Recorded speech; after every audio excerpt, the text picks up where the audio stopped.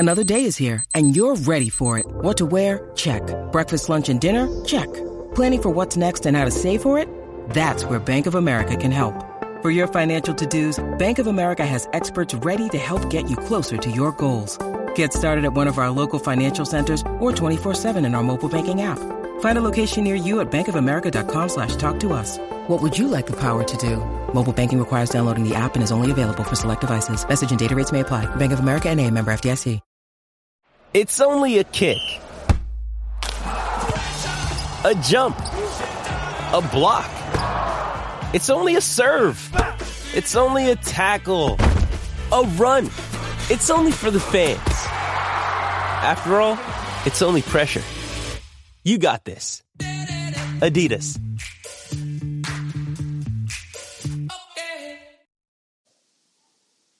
What's up, Kings fans? If you haven't heard about Anchor by Spotify, it's the easiest way to make a podcast, with everything you need all in one place. Let me explain. Anchor has tools that allow you to record and edit your podcast right from your phone or computer. When hosting on Anchor, you can distribute your podcast on listening platforms like Spotify, Apple Podcast, and more.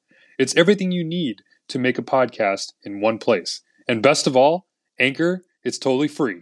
Download the Anchor app or go to anchor.fm to get started. This is for you, Kings fans, wherever you may be.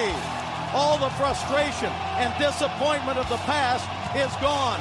The 45-year drought is over. The Los Angeles Kings are indeed the kings of the National Hockey League. They are the 2012 Stanley Cup champions. Cleared away by the Kings, picked up by Martinez.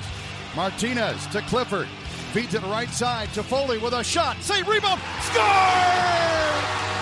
Alec Martinez has won the Stanley Cup for the Los Angeles Kings, and royalty reigns again in the NHL.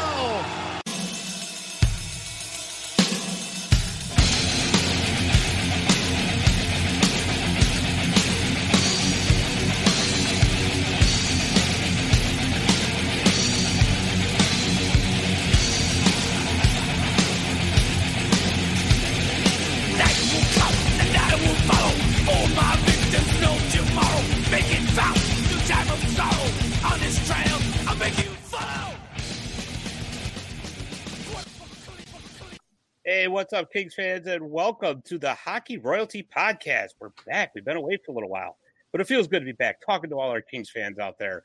I'm Scott Kidville, and we are recording here on June 28th, 2021. We're watching Game 1 of the Stanley Cup Finals. And before we get started, I want to let you know that you can find us on social media. We can be found on Twitter at Rink Royalty and also at Royalty_pod.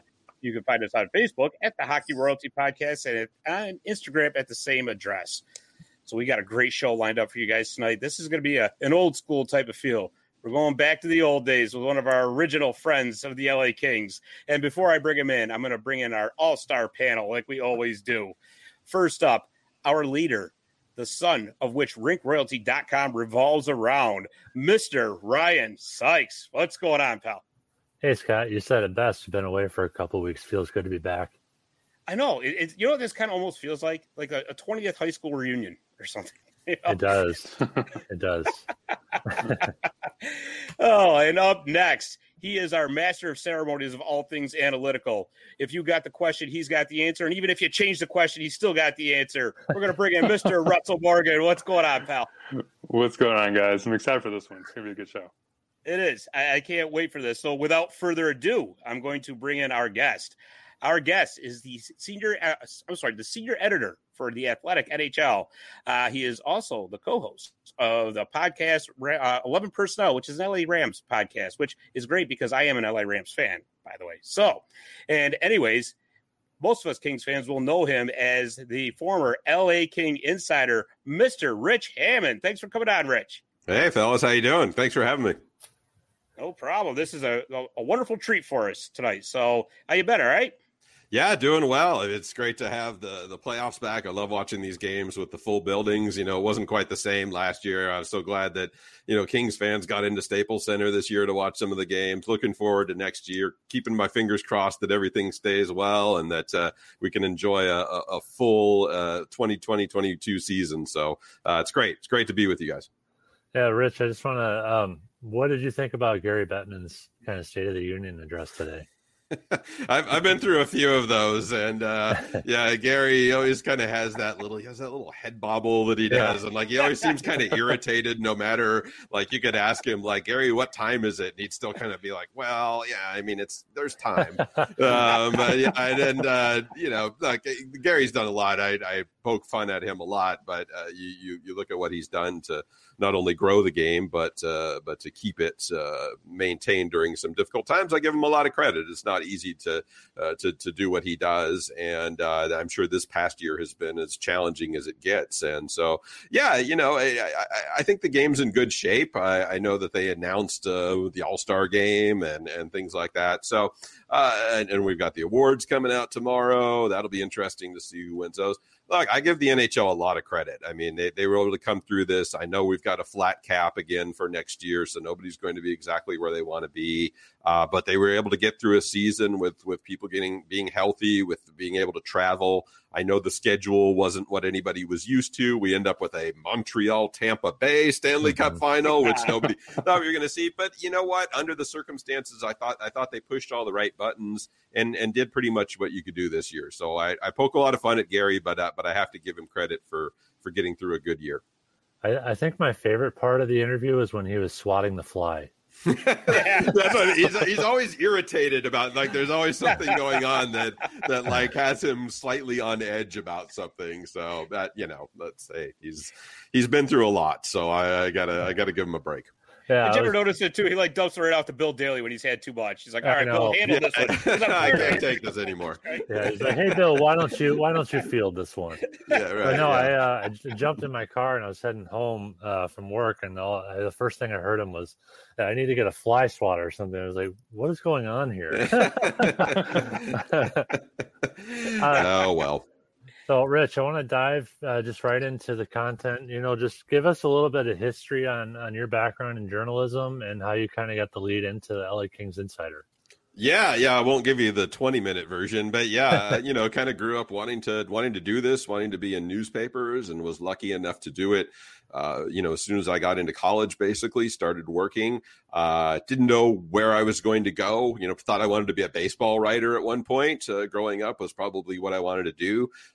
In terms of hockey, I was certainly a Gretzky kid. I grew up in Southern California, probably didn't even know the Kings existed until I was about 10 or 11 years old. And Wayne Gretzky got traded here. And fell in love with the sport, loved going to the games, went to some of those playoff games in 93. Sorry guys, don't take this the wrong way, but you went to some Ducks games when they started up, because that was new and interesting. And then I was able to circle back throughout my career and right around 2000, 2001 started kind of helping out with the Kings, coverage, that is, and wonderful people, loved the sport, loved all the players, how accessible they were, how nice they were. The game was interesting. It was fast. It was great to cover, a lot of personalities, and really kind of fell in love with covering it. And I circled back different times. They pulled me off to cover the Lakers at times. I covered the Dodgers at times, but there was always something in my mind that made me think, I'd like to cover hockey. This is fun. This is what I enjoy doing. So kind of got to do that full time around 2005, 2006. At the LA Daily News, really enjoyed that. We started this new exciting venture called a blog, which nobody had really heard of around that time. It was this crazy thing that people did online, and was able to get some good traction from that. Kings fans, I owe such a huge debt of gratitude for the way that started back in 2006, 2007, was able to generate some momentum from that, got a lot of clicks, got a lot of attention. And then, around 2009, started talking to the Kings about, well, how would this look? I was in a situation at the time where the newspaper was having some financial difficulties, which those never really ended. and didn't get to really, travel anymore, didn't get to cover the team full time. And I thought, well, I'd kind of like to do this permanently, and was able to work out that arrangement with the Kings and partner with that. Very grateful for them to this day that we were able to do that. So yeah, that was 2009. So that was the quick, that was about 15 years right there in about 75 seconds probably. So how'd you kind of get, I know obviously you're still involved with the NHL and you just put out an article pretty recently with Lisa Dillman. You kind of tag teamed that one, but kind of talk about how you got involved with the Rams as well. Yeah. Well, unfortunately, things with the Insider at some point did not work out. We could go into that story if you wanted, but I made the decision. My good friend Gary Bettman had his hands semi-involved in that one, I guess. But was he swatting a fly then too? Yeah, it was me. I was the fly. Yeah, I was the fly that they were swatting. Made the decision at that point that it was probably my time to move on. And I don't regret that. I certainly miss having the job. It was the most fun I had. But I was very fortunate to go to the Orange County Register at that point and started covering USC football at that time. And then in January 2016, the NFL decided that the Rams could come home and move back from St. Louis. So we needed somebody to cover them. And I'd never covered the NFL before. That was pretty much the only thing I'd never done. So I thought, why not now? And was able to do that for about 3 years full time, and then was able to join the Athletic. Got a fantastic offer. Was so excited to join the Athletic and do some NFL editing then, and I've just loved it ever since. And then just this past February or March, I guess it was able to move over to the NHL side. So there you go again, right back to I always kind of thought like, you never say never, you never close doors, you never think, something's never going to happen. So I didn't know how I would get back, but I always kind of felt like one day it might happen. So absolutely overjoyed to work with Lisa, who's been a brilliant, hockey writer for, such a long time and has seen it all. We can talk about the 80s and the 90s, and we can go back through the history. So I love every time I get on the phone with Lisa, we end up talking for an hour about different stuff. So it's a lot of fun. So I'm super grateful to be working with her.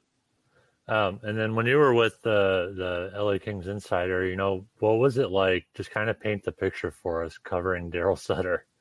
Yeah, that was the last 6 months of my life, insider life there. And we knew Terry Murray, things weren't going well there. I didn't know exactly what was going to happen and when, but I always kind of had it in the back of my mind. Like I knew how much Dean loved Daryl Sutter, and I remember when Dean got, I think it was his introductory press conference, and somebody, it wasn't me, but somebody asked him like, what are the, cause he hadn't hired a coach yet, and he eventually hired Mark Crawford, but somebody asked him, what are the qualities that you look for in a head coach? And Dean, as only Dean can do, just said, Daryl. And we were like, so it was pretty odd. I mean, Daryl was working, at Calgary at the time. He wasn't going to get Daryl then, but I always had in the back of my mind, if Dean ever makes another change, I always thought that like, well, is it going to be Daryl? And then sure enough, this time it was. And the funny thing about that, guys, is like, I kind of had a hint that it was coming. It was a very slow process. If you remember, like the hiring process took a while. And I remember, we would all talk internally like, oh, what are you hearing? What are you hearing? And every time I would bring up like, yeah, I think it's going to be Daryl Sutter. The looks that I would get in response would be like, oh, really? It's going to be Daryl Sutter. But you know what, guys, like it's just the public side that you see of him is so different than when you get, anybody, I don't know who anybody got to go to like the whatever they called them then, like the Tippecanoe and the things like that, where you actually got to interact with these people. He couldn't be more different than kind of the public persona of just this like, just always frowning and sarcastic and everything else. I mean, he's actually a very warm person, actually very funny when you talk to him. So my interactions with him were always great. I had a great relationship with him. The thing is, like, I think some of the problems that he has with the media is, and I don't blame anybody for this, but like, you can't fight Daryl. Like, he is as stubborn as they come. And like, you can't, if you're going to try to get him to answer a question a certain way, or you want to try to lead him in a certain direction, that's where you're going to run into problems. And I just never tried to do that. I just kind of accepted him for who he was. Okay, he's not going to answer this question, or, I'm going to have to approach it in a different way. But if you took the time to like have a conversation with him, you'd get amazing stuff. I'll tell you real quick. I know you guys have got other stuff that you want to do, but my favorite Daryl story of all time was, his youngest son, Chris. You guys probably all know, Chris has been, he dances at the games, or he used to. Oh, yeah. It was always on the camera. Chris was born with Down syndrome, and a pretty severe, I think it's called trisomy 19, and I knew all of that. And one day early on, after Daryl got hired, I just happened to figure, I looked somewhere, or I saw something that it was International Down Syndrome Day. And I thought, and I hadn't known Daryl for very long at this point. And I'm kind of I'm driving to the rink going, do I do this or do I not do this? Like, I didn't know how it was going to go. I could have asked him the question, and he could have, gotten angry. He could have told me to mind my own business. Mm-hmm. He could have, done any number of things. But I waited until after the scrum was over, and I just said, Daryl, I just happened to find out that today is, International Down Syndrome Day. And he kind of goes, oh, yeah, I didn't know that. And I said, yeah, like, I know, I know that's been a big part of your life. And we must have talked for 40 minutes. And, wow. We were standing there in the hallway, and he just told me the whole story of Chris and his family, and, why they chose to move on from San Jose, and why they chose Calgary. And it was an amazing story. And it's just, I came away from it thinking, like, I wish people could see that side of Daryl, and not just kind of the grumpy guy in the press conferences. So there's definitely different sides to him. Well, there's definitely, that's for sure, because I can tell you, I'm actually up in upstate New York, excuse me. And we went out to a Buffalo Kings game, of course. Yeah. And we were actually staying in the same hotel as the team. We got very fortunate. Unfortunately, the Kings got spanked the night before. Bad. So the players that we saw in the hotel weren't in a very good mood. So we kind of avoided them. But just long story short, I had my daughter with me, who was 6 at the time. And Daryl Sutter was in the lobby having a cup of coffee. Yeah. And I'm like, oh man, do I do this? I'm like, boy, this could go all bad. That's that fine line, But I'm like, you only live once. So I brought her over. Besides, I got a little girl with me. How mean can he get, right? So, but I mean, complete opposite. Like you said, he sat her up on his knee, talked to her for 10 minutes about his granddaughter that was the same name as my daughter, and his farm in Alberta. And just an amazing guy. And people don't see that out of him. Yeah. You know? Yeah. It's the sound bites get a lot of attention and things like that. But yeah, I wish more people could see that. Absolutely. He reminds me of my dad sometimes when he gets in his moods. So. We all do sometimes. That's right. Yeah. Rich, that had to be such a huge sigh of relief that he reacted so positively, because, just as Scott just mentioned his story, that's such a fine line to walk, Yeah, and it's a sensitive topic. You don't know how somebody's going to respond. Like I said, I wouldn't have blamed him if he just said it's none of your business. Like, and it wasn't any of my business. But I just thought, it's a story, and it ended up being a great story. Not because I wrote it all that well, but just because he was so open with his story of his family and everything. So I love that about hockey. I mean, that is just. That's the rule, not the exception, because people are just so open, and that's part of why I've always loved covering the sport is it's just so easy to talk to people.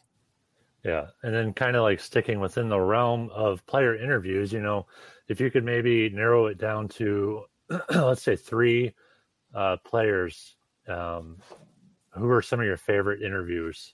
Wow. Yeah. Cause now you're going back. I mean, really, I was around the team, starting in like 2005. So, I don't know, from that era, I mean, Luke was still around then, and Luke was an amazing person to talk to. I mean, just like he is now, he hasn't changed a bit, just all energy and all like, it's the same, whether you're a reporter or a fan, so he was always somebody who you would go to. I tend to think of the guys like, I mean, obviously there's been the stars on the team over the years, and those guys have been great too. But when I think about it, I think more about the guys going back, like, when I first started, like an Ian LePerriere. I mean, just a great guy to talk to back in that era. And then maybe a little bit later, or maybe around that time, like an Eric Belanger was a great guy to talk to. Okay. Just super friendly, really, really nice. Then more of the current era. Like, I'm trying to think. It seems like anytime I went into the locker room, I always gravitated toward Kyle Clifford, and he was just a real easy guy to talk to. And a lot of hockey players are like this, but it's not even like you're going to interview a player. It's just kind of, you're just sitting down to like just kind of talk, like, hey, what's going on? Like a lot of those conversations would be like, oh yeah, like, you see that on Netflix or whatever, like, oh yeah, that movie, oh yeah, that was amazing. But I mean, if I was going to throw one bigger name out there, I mean, Anze Kopitar is just I remember talking to Kopitar. What was the year that he got drafted? 2000, was it 5 or 6? 5. Okay, so he got drafted in 5, and I remember talking to him right at the end of training camp. He was going to Sweden to play pro that year. And whatever he was, 18 years old. And I remember talking to this kid, and I came away from it going, I think I'm going to be talking to this guy. Like, he just, the way he carried himself, even at 18, coming from Slovenia, had no right to be speaking English as well as he was. I mean, just a perfect, probably spoke English better than I did. And, just carried himself in a way that made me think, like, I haven't even seen this guy play in an NHL game yet, but I think I'm going to be talking to him quite a bit. And that ended up being true. Was part of the deal with Cliffy, after you asked him your questions, was he allowed to punch you? another guy who just could not, and this is true pretty much across the board with those guys. The guys who you think are most likely to punch you in the face, like, are the nicest guys. I mean, you guys remember like Rytis Ivanons, like back, it couldn't have been a more gentle human being than Rytis Ivanons. But if you saw him on the ice, you would just want to run the other direction. All of those guys, George Peros, Kevin Westgarth, Ryan Flynn, some of these are like the nicest guys on the team, but they just, when it was time to drop the gloves, you didn't want to be in front of them. That's for sure. Yeah. So, Rich, in your time as LA Kings insider, obviously you got to be around a lot of these players. So how did that all start with LA Kings insider? How did you get there, and what actually led to you leaving?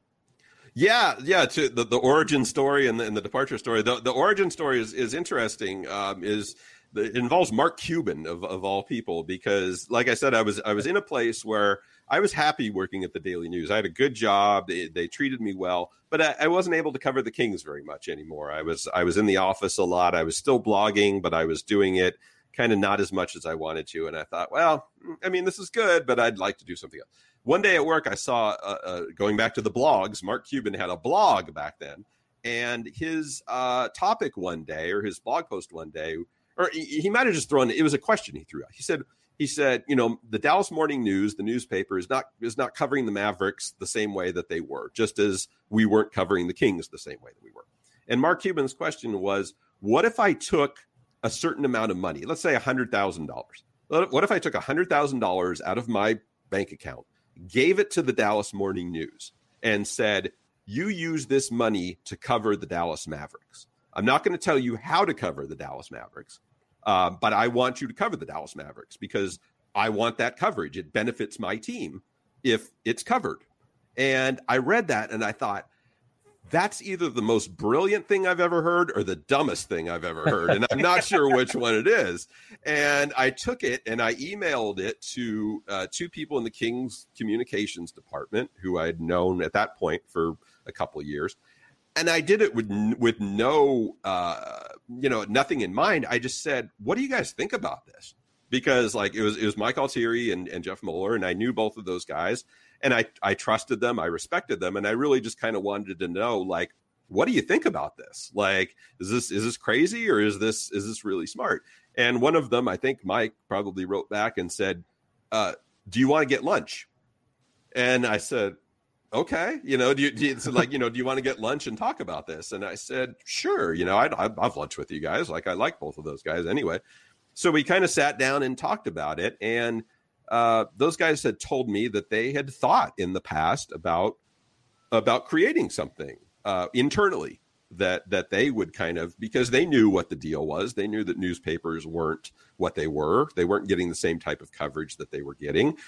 As you guys well know, the team wasn't very good at that point. They were still in the early stages of that rebuild. So they weren't getting the type of attention that they wanted. So we kind of, as I remember it anyway, this has now been, 12 years ago, I guess. We kind of just talked very, very generally. This is probably like February of 2009. Just like, what would the parameters be? Like in the very, very most general sense, like what would the parameters be? And I said, well, just from the perspective of a reporter, like the one thing that it would have to be is independent. Like you can hire your own public relations people if you want, and that's fine. But if you're going to hire somebody to be a journalist, that person has to be a journalist. And I knew that was going to be tough for a team to hear. Not a lot of teams want to hear that. But that started about a 6-month conversation, not continuously, but back and forth, emails, phone calls, whatever. And eventually we kind of got to the point where we said, I think we can do this, and I give the Kings to this day, I give the Kings a ton of credit because I took a little bit of a risk, but they took a big risk. They took a big risk in doing that, in hiring me and creating something that really had not been created before. Nobody had any idea how it was going to go. They didn't know. I easily could have embarrassed them and, made the whole thing look stupid and made them look stupid. So I'm very grateful from, those people, Mike and Jeff, who I mentioned, to Tim Leiweke, who signed off on it, Chris McGowan, who was there at the time, Dean Lombardi. I don't know how many people. I think I went through the whole organization at some point. And everybody, I still remember, Tim, I met Tim in his office and we kind of talked about it. And at one point he just looks at me, he goes, "You better not go easy on us." And I'm like, all right, yeah, I think I can handle that. So, so yeah, it was great. And I remember before we get to the end story, the other story I remember talking to players is, because I had been around the players for a while, for a couple of years. And I kind of thought, geez, this is going to be awkward because now I'm going to be traveling with them. I'm going to be on their plane. I'm going to be on their buses. They're going to be looking at me going like, what's this guy doing here? Like, so I kind of had this speech built up in my mind. I'm like, okay, I'm going to wait until after practice. I'm going to sit down with Dustin Brown. I'm going to tell him the whole thing. Like, Dustin, like, you don't need to worry. Like, nothing's going to change. Like I'm going to be professional in the way that I do all of this. I'm like, okay, I got myself worked up. And like, so he's sitting there and I sit down next to him. Like, before I open my mouth, he just goes, "Hey, congrats on the new job." And I was like, oh. I was like, that was it. And I was like, oh, I guess I don't need to give you the speech. And then like, yeah, the players were great. It was a great, everything went great except for one little thing. And that was, as we all remember, after the Kings won the Stanley Cup, there was the lockout, and I didn't see any reason to change the way that I did my job, to be quite honest. And what ended up the beginning of the end was I wanted to, the lockout had started and I wanted to still cover things. And I reached out to Kevin Westgarth, who at that point was the Kings Player Association rep. And I said, would you like to do a Q&A? And he said, yeah, I'll do a Q&A with you. And I also reached out to the NHL and said, would you provide somebody to do a Q&A with me?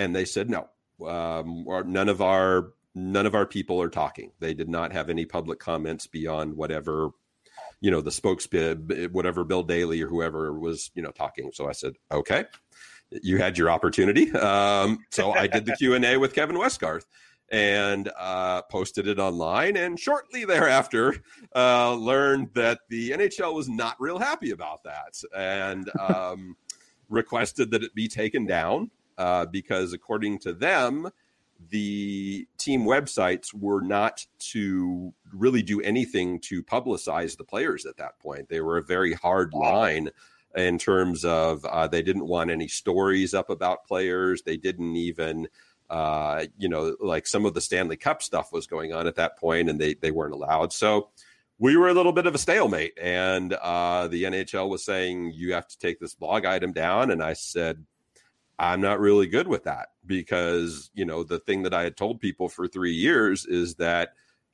that's not how the website was operated. It wasn't operated with the permission of anybody, really. I mean, there were things that we partnered on. Some of the feature stories that I wrote, I would run them by the Kings. Hey, just so you know, I'm writing a feature on Daryl Sutter's son. I'm writing a feature on Dustin Brown. But it wasn't to the point where it's like, hey, no, you can't write that, or, things like that. So I didn't see that coming, I'll be honest with you. And so I had a decision to make, and we tried to work around it. And again, I give the Kings nothing but credit. They tried very, very hard internally to make that work. And there were a couple options, but at the end of the day, I just said, I can't do it. I mean, I could have done it. I could have taken it down. Probably nobody would have noticed. The readers wouldn't have been like, hey, what happened to that Kevin Westgarth Q&A that got posted a week ago? Probably nobody would have noticed, but I couldn't do it.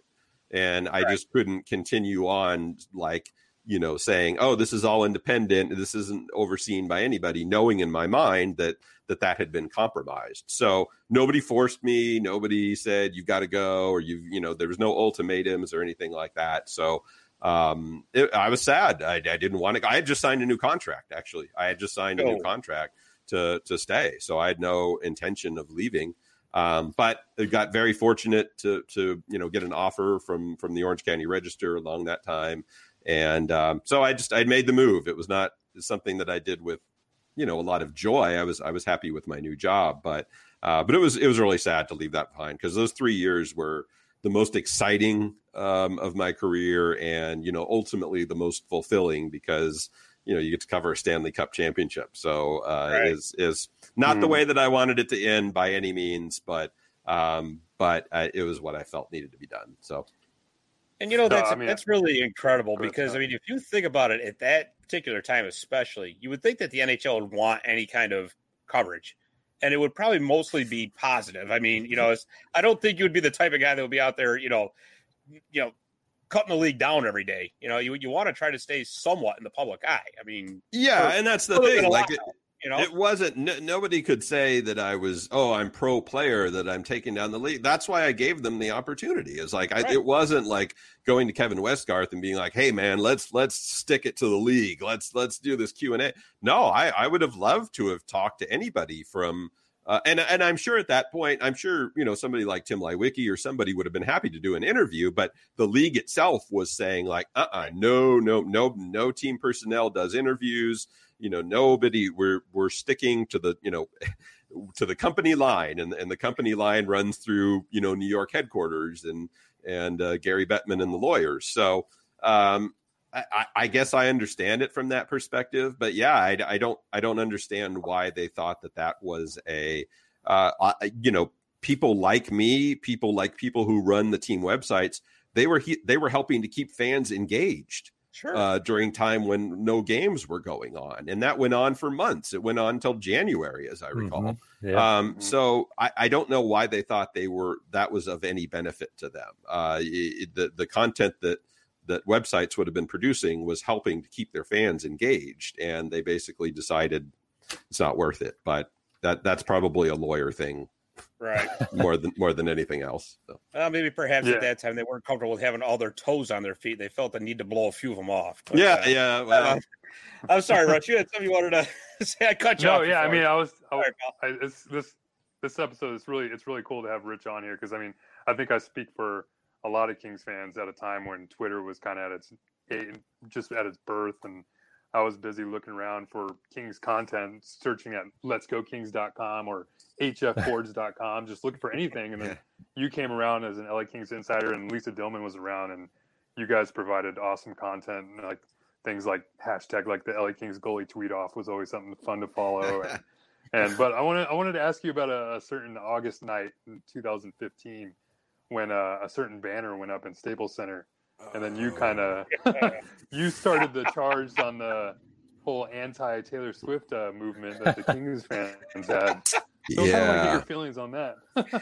Yeah, that was one of those that's like you have to be careful what jokes you make anywhere. And I don't know how many Taylor Swift fans I had in my mentions after that, but it was in the hundreds, I would have to say. And it kind of starts off as a joke, and then you see the response where it's like, you know, these hundreds or people are taking you seriously, and then you're like, okay, well, now I got to lean into this. Like now you just got to keep it going.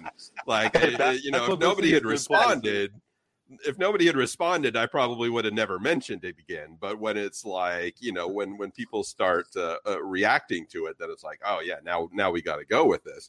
But yeah, that was wild. And then when I started, I kind of, you know, we would joke about it on Twitter periodically, or, you know, like, oh, the jinx, you know, got to take down the banner, you know, didn't make the playoffs again. But then when I got hired at The Athletic, and they kind of said, like, you know, what are some of the stories that you want to do? I said, I want to do a story about the Taylor Swift banner. And they were kind of like, who did we hire? Who is this person? And probably not a lot of people have read the story, and it's totally fine if you haven't. But I actually got her tour manager on the phone. And because I wanted to find out the backstory about it, like what was going on. And I'm asking this guy, you know, his name is like Louis Messina, I think. He's a big deal. And I'm asking this guy, like, I got this guy on the phone, and I'm like, are you aware that people think that banner is a jinx? And he's just like, a jinx? Like, not, you know, he has no understanding of sports or anything else.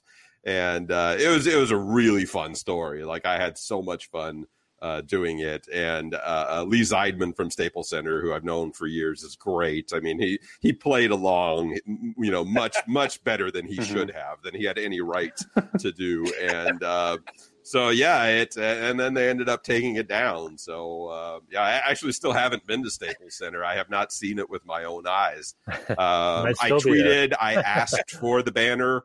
I asked if they would I think I remember that. Yeah, nobody, it has not shown up yet. So that might have to be the next story, maybe a couple of years from now, is like, where is this thing? Like, did they mail it to Taylor Swift? Like, what did they do with it? Like, I kind of want to know where it is now. So yeah, they should put up a Rich Hammond banner. That's what they should do. That's okay. No, yeah, I don't. Yeah, maybe like the press box bathroom or something like that. That might be. They could. That could be my tribute or something like that. Yeah.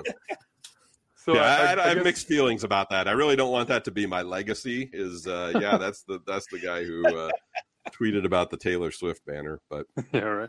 I guess it would be remiss if we didn't talk about some Kings hockey. So yeah, you and Lisa just released an article this morning about detailing what the Kings should do, or what a perfect Kings offseason would look like.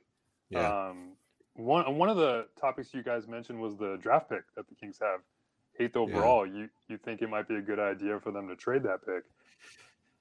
Yeah, I did, and I'll circle back to Lisa. Lisa in that section made what I thought was an excellent series of points about how, you know, you can only draft so many prospects, right? I mean, and the Kings, I give Rob Blake a lot of credit, and it looks like they've done a really stellar job of building up this prospect pool.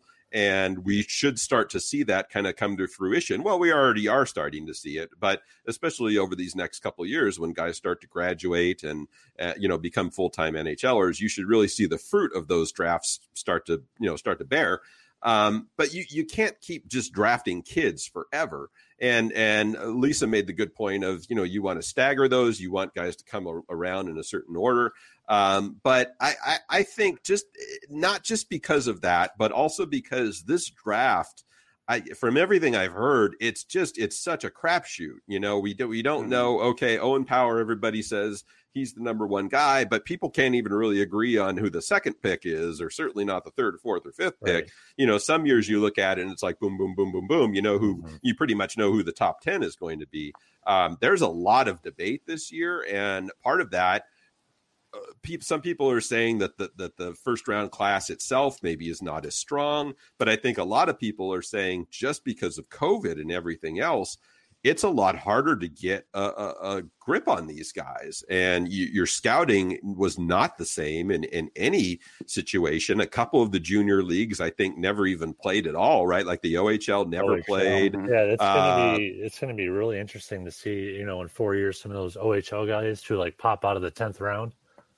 Sure. Yeah. Yeah. Or go undrafted or whatever it may be. Yeah. And that's why I just kind of think when you pair those two things, when you pair what Lisa said about like, okay, you've drafted a lot of kids already.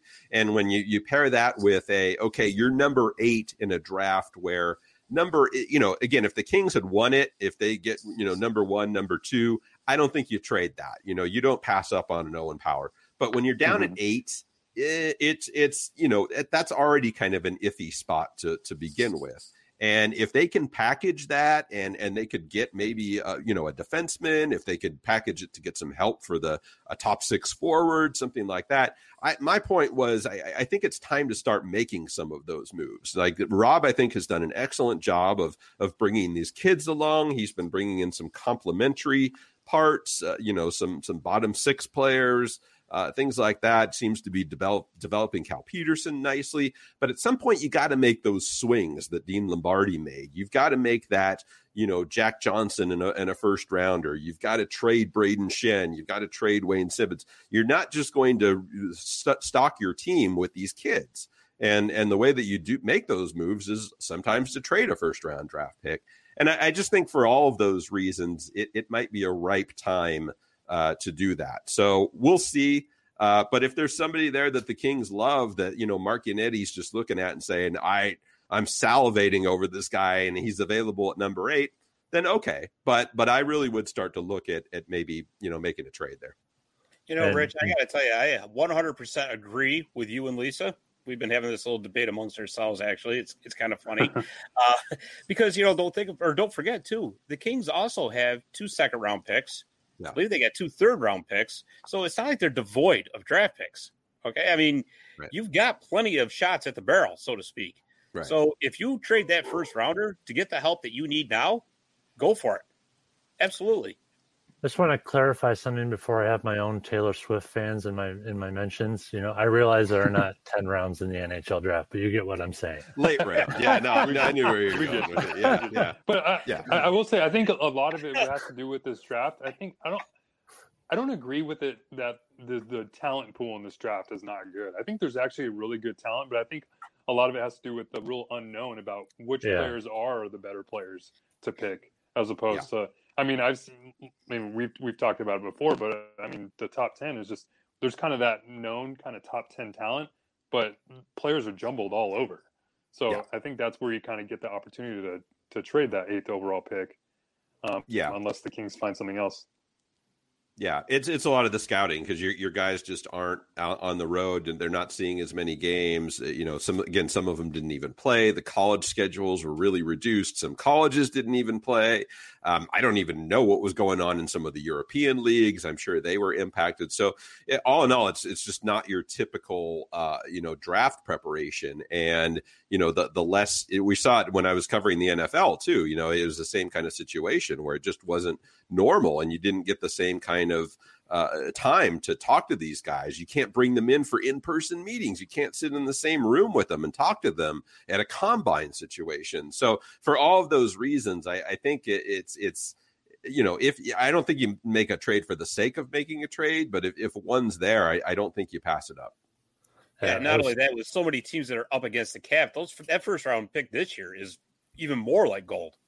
Because you're going to be having teams that are going to want to, be willing to move some of their, higher priced guys that they want to get out of there to actually get some more cap room. And if you can give a first round pick back for a young player, they're going to take it. It's a good point, Scott. It's a good point. Yeah, or a good player who has some term left. Somebody who can contribute who maybe has 3 years left. Yeah, it's a smart move.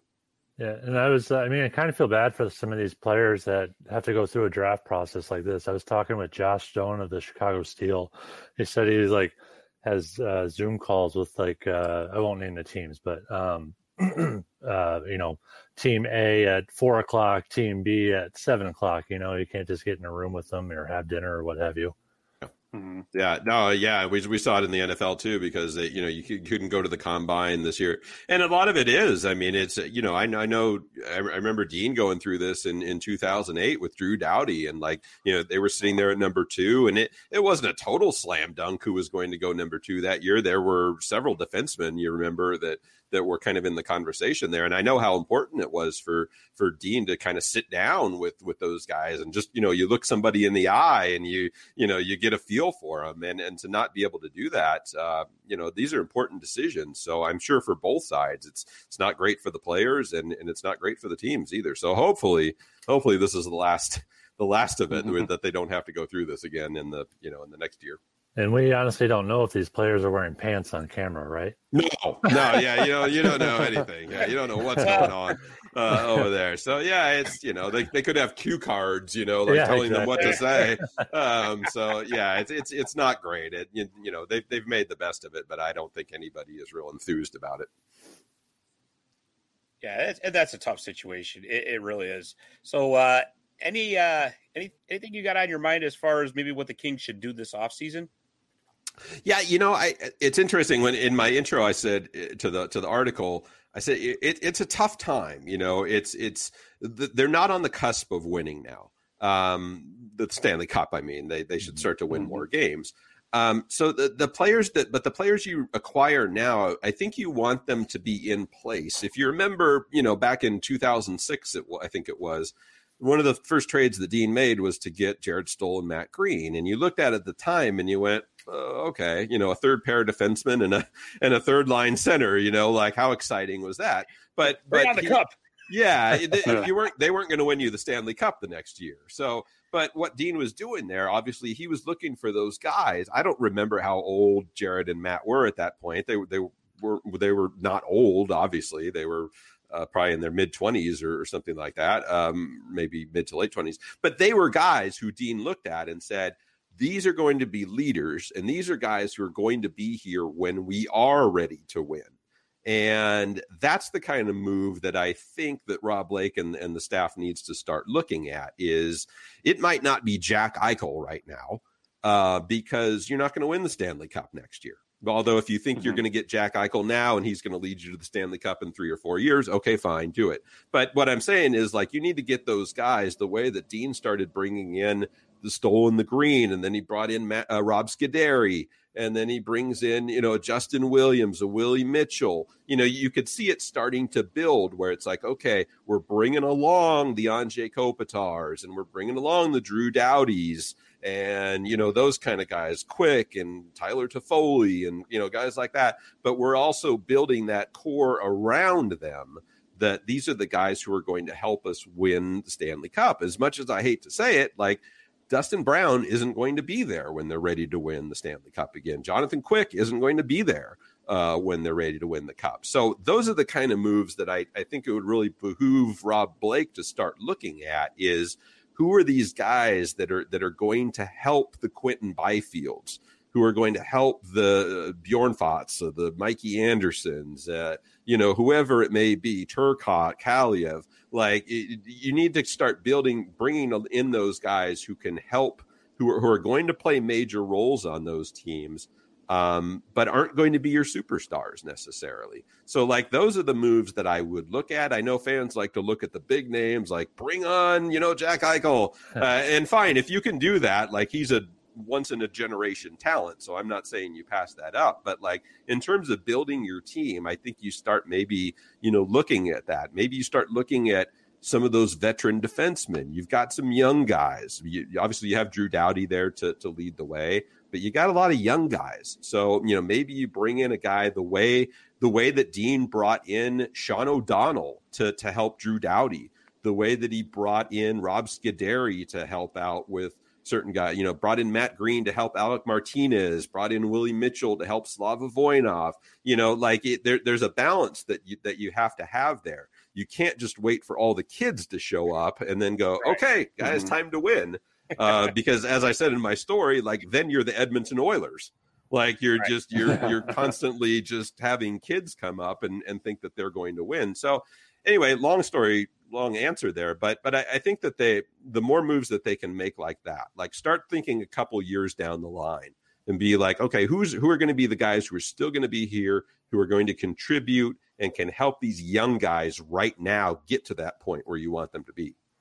You kind of danced around it the entire time, but I loved what you said in the article, accountability. All these kind of like veteran players that can keep these younger players accountable, because the Kings right now, they just have 4 guys left from the Stanley Cup runs. Dustin Brown's going to be entering his final season. I think Quick has 2 years left. That's if he doesn't get taken by Seattle. Right. But you get what I'm saying, there's a lot of youth and not much veteran presence on the roster anymore. Yeah, and you want to bring those guys in. Like, obviously, those 4 guys are still there, and they've won the Cup. But, again, when the Kings are ready, like you said, Quick's probably not going to be there. Brown's not going to be there. Kopitar probably will. Doughty probably will. But those are only 2 guys. Like, and the guys that – you look at the guys that Dean brought in, like Stoll and Green had just played for the Stanley Cup in Edmonton. They just made it to the Cup final. Justin Williams had won a Cup. Rob Scuderi had won a Cup. Willie Mitchell hadn't won a Cup, but they'd had a lot of success in Vancouver.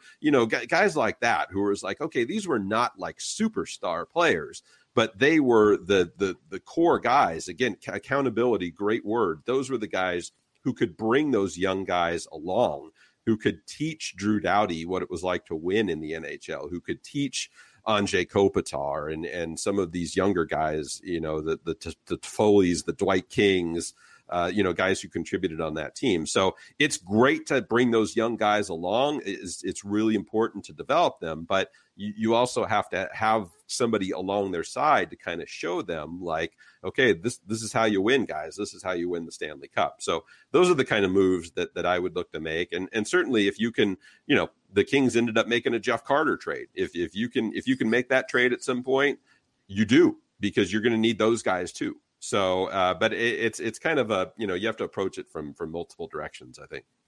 And there was also a first-round pick involved in that Jeff Carter trade, if I'm not mistaken. So yeah, Jack Johnson in a first-rounder. Yeah, I think it was. Yeah. So yeah, exactly. You're going to have to give up that number 8 pick. Yeah, and they gave up Braden Shen, who was a number 5 pick, I think, overall. Yeah.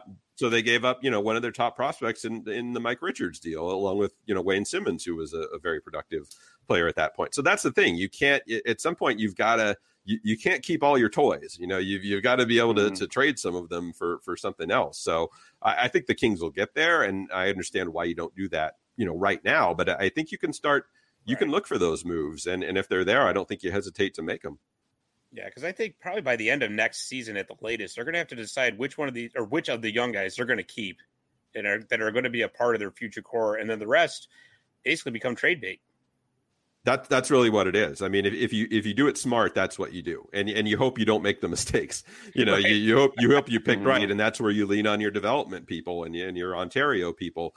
To make sure that you're not making those mistakes. So that's what the Kings did. I mean, Dean bet correctly pretty much all the way. He bet on, Kopitar and Brown and Doughty and Quick and Martinez, and he decided to get rid of, Shen and Simmons and Jack Johnson, and I'm sure I'm forgetting a couple others, and he bet right. I mean, how many of those did he bet wrong on? And not until after the Stanley Cup run did he start to make the wrong bets. But for a good 3 or 4 years there, he pushed the right buttons, and it's not easy to do. By the way, he built a great house. He just didn't know how to maintain it. You know what? And I know we're going on for a long time here, but it's an interesting thing about Dean is he always knew that. I remember talking to him early on in his tenure, and he was very aware of what his faults were. He knew that it was not going to be hard for him to build up something. He was always very mindful about maintaining it, and he read book after book. He was fixated on the San Francisco 49ers of the 80s because he wanted to know how Bill Walsh kept that all together. And he read all Bill Walsh's books. He talked to Ronnie Lott. I mean, he was fixated on how to do it. And it's been a while since I've talked to Dean, but it's got to eat at him that, like, he knew it was going to be hard to do, and he just couldn't quite do it. I mean, there were a couple curveballs in there that obviously he never saw coming, that, you know, changed the game a little bit, but he kind of knew it. So it's unfortunate that you know, the snake that bit him, he knew it was the one to look out for, but he just couldn't avoid it. Yeah, I mean, and who could have seen the whole Slava Voinov situation, all that went along with it? I mean, it's unfortunate. It really is. And the Mike Richards thing. I mean, there were a couple in there where it was like, you know, absolutely. You can say he made wrong decisions, and he did, but there were a couple in there that were like, well, you know, it was hard to plan for that. Right. Sure. Yeah, absolutely. Yeah. Absolutely. So Rich, it's we're just took a quick look at the game here. It's 4-1 Tampa with about 2 minutes left. What do you think? Are they gonna finish off in how many games, or is it going to be Montreal coming back? You know what's funny? I'm not going to name names here, and I have no reason to. But after game one of Vegas Montreal, which I think was at it might have been a 4-1 game. Also, it was a multi goal win for Vegas, and somebody I know texted me and said, "Yeah, Vegas is going to win this in 5." And I was like, "Oh yeah," you know. You kind of looked at the game and you went, "Yeah, they probably will." And then we saw what happened. So at this point, I'm not going to count Montreal out. But Tampa, man, I mean, all throughout the playoffs, I've been keeping an eye on the Western teams more than I have on Tampa, but they are just so good. I mean, they are so balanced, and obviously they just won the thing, so they know what it's like to be at this stage, be in this situation. So it's hard for me to bet against Tampa, but man, Montreal, I'm so impressed with the way that they play. And there were a couple in a couple of those Vegas games, you know, I would message our Vegas writer and I'm like, how are they doing this? Like, how, you know, like I was watching it and I still couldn't figure it out. I'm like, how are they playing this well? But they are. So yeah, if I had to bet, not just because it's 4-1 right now, but if I had to bet, I would still, you know, bet on Tampa, but really, really have enjoyed Montreal, you know, making this run and, you know, playing the good hockey that they have. And, you know, glad to see, you know, a guy like Tyler Toffoli get some run there and have a run. I love watching Montreal play, you know, from a stylistic standpoint. Sure. Like it's been really enjoyable to watch them, but that's a tough mountain to climb. It's actually 5-1 now. No, there you go. It will be interesting to watch though next year because Gary Bettman did touch on it in his State of the Union today about the salary cap and the long-term injured reserve. You know, whether what he's going to do in the next CBA, because obviously Tampa is close to $100 million now. Yeah, exactly. Yeah, and I know teams are very smart, and you know, I know Vegas was kind of playing that game too, where it's like, oh, you stash guys, or you don't even play with a full roster so that you can protect your salary cap. So yeah, I wouldn't be shocked if that gets revisited, because you know, you don't want to. I don't think that's great in the long term to be doing kind of what Vegas was doing, where you're playing a guy short just so you can play salary cap games and things like that. It doesn't really fit the spirit of what, you know, things are supposed to be. So yeah, I wouldn't be surprised if they, but yeah, going like you guys said, I mean, a lot of teams in this flat cap are going to be hurting. So a team like the Kings could be well positioned here, whether it's the expansion draft or whether it's, you know, something else, to where they might be able to grab a guy where, you know, if a team is going to lose him for nothing, or, you know, has to lose somebody else who they like even more. Oh, hey, we're the Kings. We'll throw you a 3rd round pick for that guy, and you know, bring him in, and now's the time to do that sort of thing. So yeah, it's going to be fascinating, but yeah, it's a good time to be financially positioned where the Kings are right now. And Tampa is a good market to look at this offseason, because I don't see how they Houdini their way out of it again. No. You know, I mean, just a quick question for you. Would you take Alex Killorn, Tyler Johnson, or would you target someone younger on that team?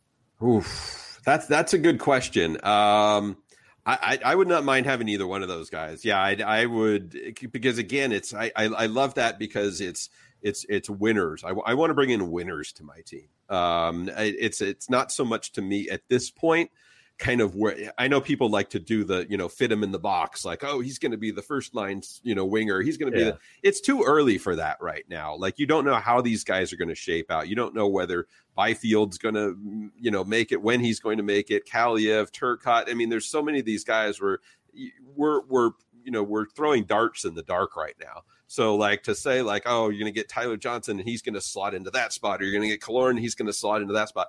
I don't really care so much about that right now. Like, to me, it's kind of like, who's the guy who you want to bring in your dressing room? Like, who's the guy who's going to be the mentor, who's going to help this team along?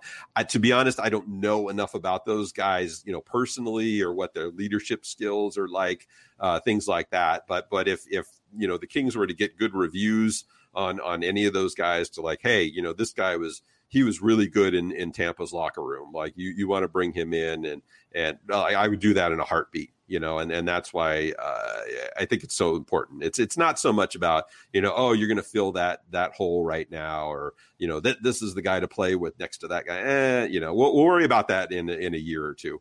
Right now, it's just bring some guys in who you think are going to help you be a winning franchise. And kind of to your point, I mean, not putting a guy in a box or anything. The Olli Maatta situation is a perfect example of that, because he was supposed to be the solution for Drew Doughty. It ended up being 21-year-old Mikey Anderson. You just don't know. It's too early for that. Like, you don't know. Think back to where the King. Did you think, if I would have told you when the Kings drafted Dwight King that he was going to be, the third line winger on a Stanley Cup championship team, like, you would have not believed that. So it's too early. You don't know how that stuff is going to sort out. Like, just bring in guys who you like. Bring in guys who you think can be around for a couple of years, who can help you win, and all of that stuff will sort itself out. You want to do the big things. You want to get yourself a goalie. You want to be strong down the middle. That's certainly an important thing. But trying to get too fine with it. The Olli Maatta thing is a great example of trying to get too fine with it. And that stuff, you just got to let that sort itself out naturally. Yeah, and especially this day and age, too. I mean, you're seeing it more and more that it's so important to be able to roll four lines anyways. So, I mean, you're not really bringing in people just to, like, shoehorn them into one spot on a line. Or, I mean, it's so important that I think actually the Bruins are the only ones that are getting away with it right now, having one dominant line. Yeah. And then the rest of the three we'll worry about, as the game goes on. But don't worry, when the perfection line gets out, we're going to score. So, you can't. That's a tough way to go. I mean, that's a real high wire act to go through, and I don't think that's smart. I think the Kings are building it with that balance in mind, and that's really smart. But again, if you throw all your money at Jack Eichel, then are you throwing that balance off? I don't know. It's an interesting debate to have. We've had the Jack Eichel debate too, so that's an interesting one. But yeah, I've always been a fan of the balance, and being able to roll those lines, and I think over time it proves itself out. Yeah, absolutely. And, I know the Kings are loaded on the right side of their defense, but what do you think about them maybe making a run at Dougie Hamilton? Yeah, again, that's somebody I think you can bring in. And, yeah, you can say they're loaded, but, again, you need some – you look at the way the Kings balanced them out in that run, where it was like they almost did it intentionally, where it was kind of like, okay, you've got Drew Doughty with Rob Scuderi, you've got Willie Mitchell with Slava Voinov, you've got Matt Green with Alec Martinez, and it was almost like they knew, like, okay, we're gonna pair the kid with the veteran, and I think that's just such a smart thing to do. And when you talk about some of the guys that the Kings have coming up on the left side, you can probably do that balance, and that's why. It doesn't hurt to bring in somebody, even if it's just in the short term. Again, I go back to the Sean O'Donnell thing. Like, Sean O'Donnell was only around for a couple of years. He didn't enjoy any winning with the Kings, but what he did was serve as a fantastic mentor and partner for Drew Doughty for a couple of years, and say, hey, Drew, I've been through the wars. I've seen what it's like. Let me tell you about these opponents you're facing. Let me tell you what it's like to play in the NHL at a high level. And that was invaluable. And I think bringing in a guy like Dougie Hamilton would be great for that.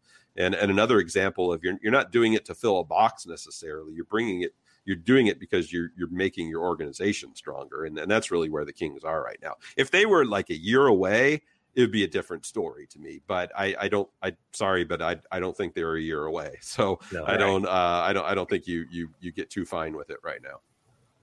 But at least Sean O'Donnell got a sweet TV deal out of it. Yeah, he did. Yeah, he was great, by the way, too. A lot of those guys who, Jared Stoll is parlayed into. So yeah, there's a lot of guys on that team. I always told Colin Fraser, Colin Fraser is I don't know what he's doing right now. But we actually had him on 3 weeks ago, guys. Oh, right? Yeah, he's a great guy. He's an amateur scout for the Blackhawks. Okay.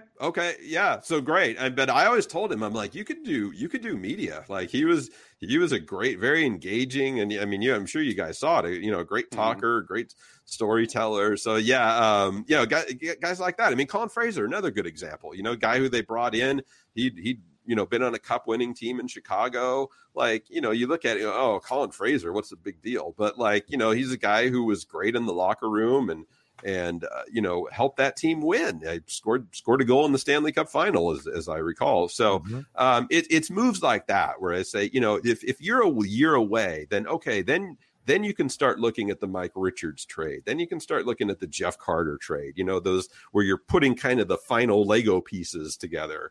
But the Kings aren't there yet, so I think you got it. They're still building the foundation before you get to kind of the shiny stuff up top. So the stronger, firmer that you can build that foundation, I think the better. Oh, yeah. Oh, absolutely. And, it's funny because you mentioned Dwight King earlier. I think Bally Sports West needs the smile. Yeah. That demon grin of, exactly. My good friends. I'm sure you guys remember the Royal Half. All the memes and stuff that they used to put out, and that's exactly what I was thinking about. Yeah, just amazing, the Dwight King smile. Yeah, another just the nicest guy in the whole world. So yeah, it's those are fun times. Those are very fun times. Well, speaking of fun times, Rich, this has been a blast having you on. We can't begin to tell you how much we appreciate you having or taking the time to come on with us. And, I got to tell you, anytime you want to come back and talk to us, you are more than welcome, my friend. Awesome. I enjoyed talking to you guys. And, maybe we'll do it again. We'll see how many of my predictions were wrong. And, all the Rob Blake made all the right moves, and I didn't know what I was talking about. So maybe we can review that in a couple months. So, Kings fans, all your listeners and viewers, thank you guys all so much for all the support over the years. I do appreciate it. I still remember everybody very fondly. I miss all of our get-togethers and seeing people at the rink and even seeing people in the road hotels like you were talking about. Those are always some of the best times to meet people. So even though it's been a few years, I have not forgotten, and I never will forget. So thanks for having me, guys. I appreciate it. Absolutely. Thank you so much. And best of luck. And like I said, come on back anytime. Okay, will do. Thanks, all right, buddy. That was Rich Hammond, everybody. Thank you so much. That was really cool. That was great. Scroll down memory lane. We always seem to target those 20 or 30-minute interviews, and an hour and 10 go by, and we're like, oh man, that was awesome.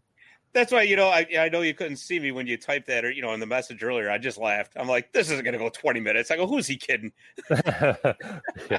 Well, I was trying to make sure he could get back to the game in time, but once he said he was good on time, it was open season.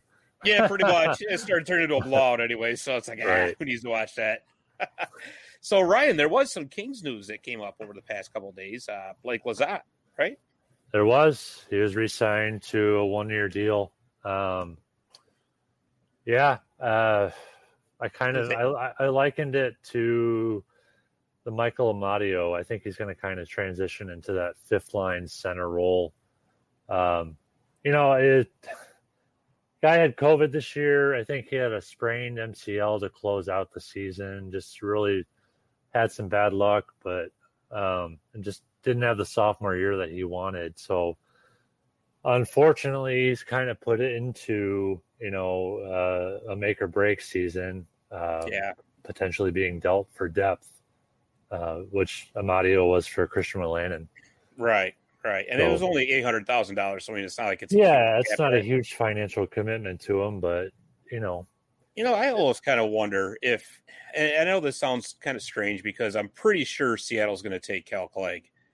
But you think maybe now with him signed to such a small contract that they might be tempted to take him instead? I would drive him to the airport myself. All respect to the guy, but I mean, well, that'd be a long drive for you too, because you're coming from Chicago. So that's all right. Yeah, start an Uber business. Man, you are one dedicated guy, I'll tell you. And I know they got some other free agents or restricted free agents. They're going to have to resign it because it's funny. You know, we talked about this before. You know, everybody says, well, they got $20 million going into the offseason. Well, not really, because you still have guys of your own that you have to resign. So what do you got? You got Andreas Athanasiou, Trevor Moore. Yeah. If Cal Clegg, for whatever reason, isn't signed or taken by Seattle, you're going to have to sign him. Elias Anderson. So, I mean, they could conceivably be down to like 15, 16 million. I mean, I know that's nothing to sneeze at, believe me, but, you know, there's still some work to be done. So who do you think is going to be the next one that gets the contract? It's got to be Trevor Moore without hesitation. I'm surprised it's not done already. Yeah. I'm very surprised too. I'm not sure what they're waiting for. If it's, I hope there's, you know, they're not haggling over money. Or term, whatever. But I mean, it's got to get done. So I think obviously you're going to see, I think all three of those guys that we just mentioned are going to be back in the fold. Anderson. I think the only one that I could see possibly departing would be Athanasiou. You know, if they get somebody else, a top scorer or something like that, it could be the odd man out. Yeah, I love his speed, though. I mean, it's got to be, if you keep him, I don't know, there's got to be like a series of moves, like Austin Wagner has to be moved or something like that, you know? Right. Well, I know, but, you know, here's the thing, though, why I kind of tend to think that he's not necessarily going to be gone right off the bat anyway, is the fact that he is a restricted free agent. So, I mean, it's not like he can just go sign anywhere. So right. The Kings are in the driver's seat on this one. And I think if we give him a qualifying offer, I believe it's going to be around $2 million for an AAV, if I'm not mistaken. I could be wrong about that. But around there. I think it was, $2 to $3 million. I'll just say is what the range is. Yeah. So I mean, and especially with the kind of space the cap space they have, that really isn't a killer, so long as they don't give him like a 5-year contract, which I don't think they will. But I think this is the kind of guy you got to have around for a couple of years as the placeholder while the kids, the rest of them down in Ontario develop. And because really, let's face it, they got to start turning a corner here. You got to start. They do. And as Rich said it, as we've been talking, you know, we talk about the 8th overall pick here, but eventually you got to start have some of these guys graduate to the NHL level, stay there and start to develop into their potential. You know, you can't just, keep drafting players and developing players. You know, you take these guys, and some of them take 3 to 4 years to fully realize their potential. Right, exactly. Especially the defensemen and goalies. You know, that's the hard part right there. You know, it's having that patience to wait it through. You know, but we'll see what happens. We'll see what's on Rob Blake and Luc Robitaille's mind. Flip it around. What did you think about the Lizotte deal? I didn't think it. I mean, obviously they were going to re-sign him, right? They weren't just going to, not qualify him and toss him back into the pool. So I think it's a good deal at $800,000. It's only 1 year. Now he's going to need some injuries to get some playing time. At this point, I don't see him, getting into the lineup without him, because if you look at it going into opening night, right? They've already got Kopitar, Velarde. Byfield, is staying in LA. There's no way he goes back to the OHL. That's not happening. And you also got Jared Anderson-Dolan. So there's your 4 centers. Mm-hmm. Now, Lizotte really hasn't spent any time on the wing. Now, granted, I'm not going to say that he couldn't transition over. That's not out of the question. But the thing is the Kings have so many players right now that they're going to have to sift through. And, Blake Lizotte brings a lot of energy, and everybody likes the kid. I mean, he's a likable guy. And of course, you know me, I'm not the big analytics guy, but he does have some pretty good advanced numbers, if I'm not mistaken. Yeah.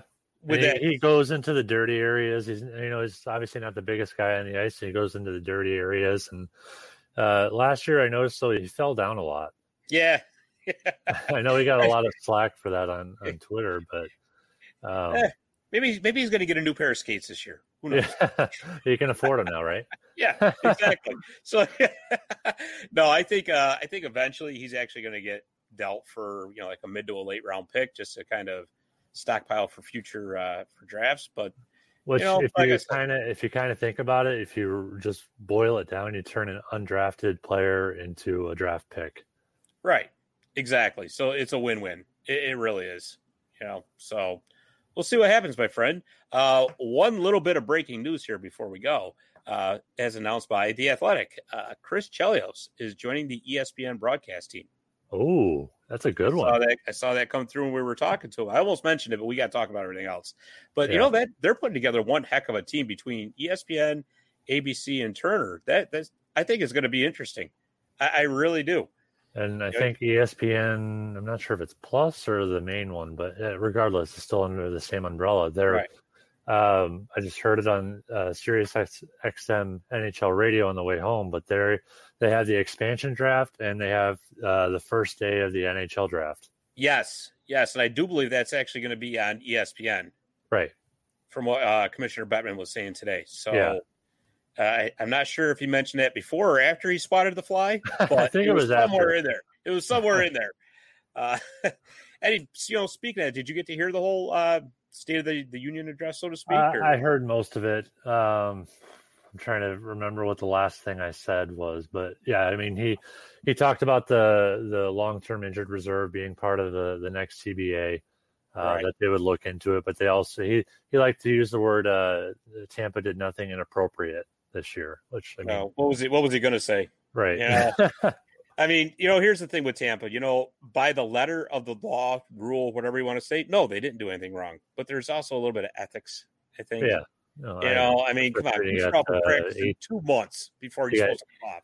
18 million stashed away on there. Yeah, I mean, that's a little overkill. I mean, but it is what it is. There's nothing you can do about it now. So, the one takeaway that I took from that State of the Union was he was talking about the Olympics and how they want to get the regular season schedule out, but the Olympics thing is still up in the air. And, to me, honestly, I know the players want to play in it in the worst way, and I get it. You want to play for your country. I understand. But I think maybe this time around the NHL should just sit it out and be given everything that's gone on in the world, and that, there's still COVID question marks out there. Maybe now that the league's getting back on its feet is not the best time to be shutting the league down for 3 weeks. Right. Yeah. And he wouldn't even commit to the break either. No. And that's the thing. So I don't know. Like I said, I know that's a big thing for the players and I understand it, but I don't know. I've always kind of been fundamentally against NHLers going to the Olympics anyway. And I'll tell you why, because, here's what could happen. You shut the season down for 3 weeks and you're because it's all superstars are going to play in the Olympics, right? Yeah. They're not taking some fourth liner or, guy that's been watching from the breast box. So anyways, let's say your team is rolling and you're going to the playoffs and your superstar player goes over to play in the Olympics and he breaks an ankle. Now what? Yeah. Now what? Now you just suffered a major injury and it wasn't even, playing in the NHL. So I always think that there's that risk, but, that's going to be up to them to decide. So if it's Alec Martinez, though, he plays through it. Yes, exactly. Alec Martinez and his bionic foot. I couldn't believe that. I mean, you didn't even notice he was slowing down. I mentioned it in the piece that I wrote, but you would have had injury questions surrounding Mark Stone. It's just like he kind of disappeared there towards the end. Yeah, but I mean, geez, a broken foot, man, that's just like Bob Baum back in the '60s playing for Toronto. Oh my gosh, jazz hand, bionic foot. Bring him home. You were at the games though, there then, Scott. Well. If I lived in Toronto, I probably would have been. But